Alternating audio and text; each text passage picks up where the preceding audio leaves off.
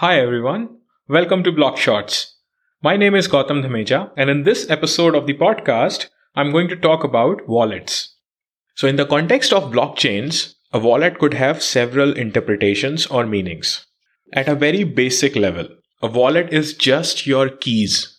Your keys basically, which could help you hold a balance on a blockchain. Now, in the previous episode of the podcast, I explained accounts and keys. So essentially, a wallet is your account and the associated keys, using which you can hold balances of cryptocurrencies and also spend those balances by signing transactions.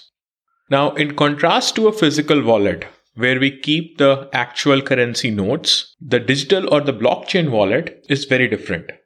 It does not hold the actual currency. What it holds is the cryptographic keys, which allow you to control the currency on a blockchain.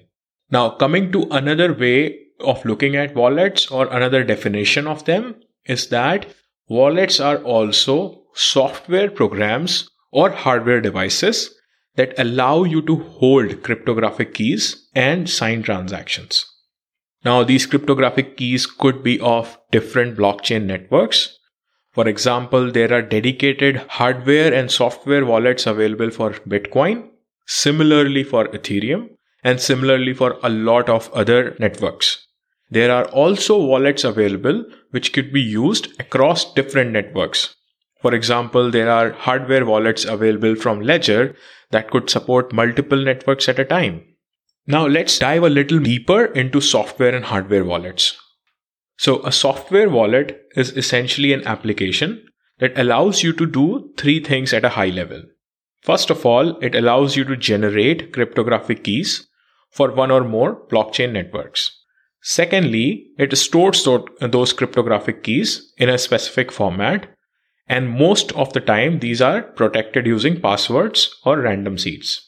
And thirdly, it also allows you to sign transactions using these generated keys. In addition, what software wallets also do is query the balances of the accounts associated with these keys. So this is what a software wallet does. Now let's talk about hardware wallets. Hardware wallets are hardware devices that do the functions of a blockchain wallet. Now that doesn't explain too much, so let me dive a little deeper. In contrast to a software wallet, a hardware wallet actually stores your keys on a secured, dedicated chip. It does not store them on conventional storage devices. Like in case of a software wallet, your keys would most probably be stored on the underlying storage device that you are using on your computer. It could be a hard disk, it could be a thumb drive, or anything. But in case of a hardware wallet, the keys are actually stored on a secured chip, which is part of the hardware wallet device itself. And the keys stored on a hardware wallet never actually leave the device itself. So you don't get to see your keys in plain text when you are using a hardware wallet. Instead, how you use those keys is by signing the transactions directly using the hardware wallet. So how it would work in general is that you would compose a transaction and you give it to the hardware wallet and it will sign it for you. All you get back in return are the signed bytes of your transaction, and this can then be sent directly to a blockchain. Now, in comparison to the software wallets, hardware wallets are much more secure and are preferred to actually manage the keys which have large amount of balances associated with them.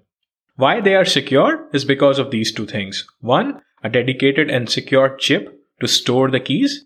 And secondly, there is no way to see those keys in plain text. So this was about blockchain wallets, two types of them, software and hardware wallets, how they are used and how they are different from each other in terms of security and management of keys. Thank you for listening. Please do not forget to subscribe to the podcast and stay tuned for the next episodes. Ciao.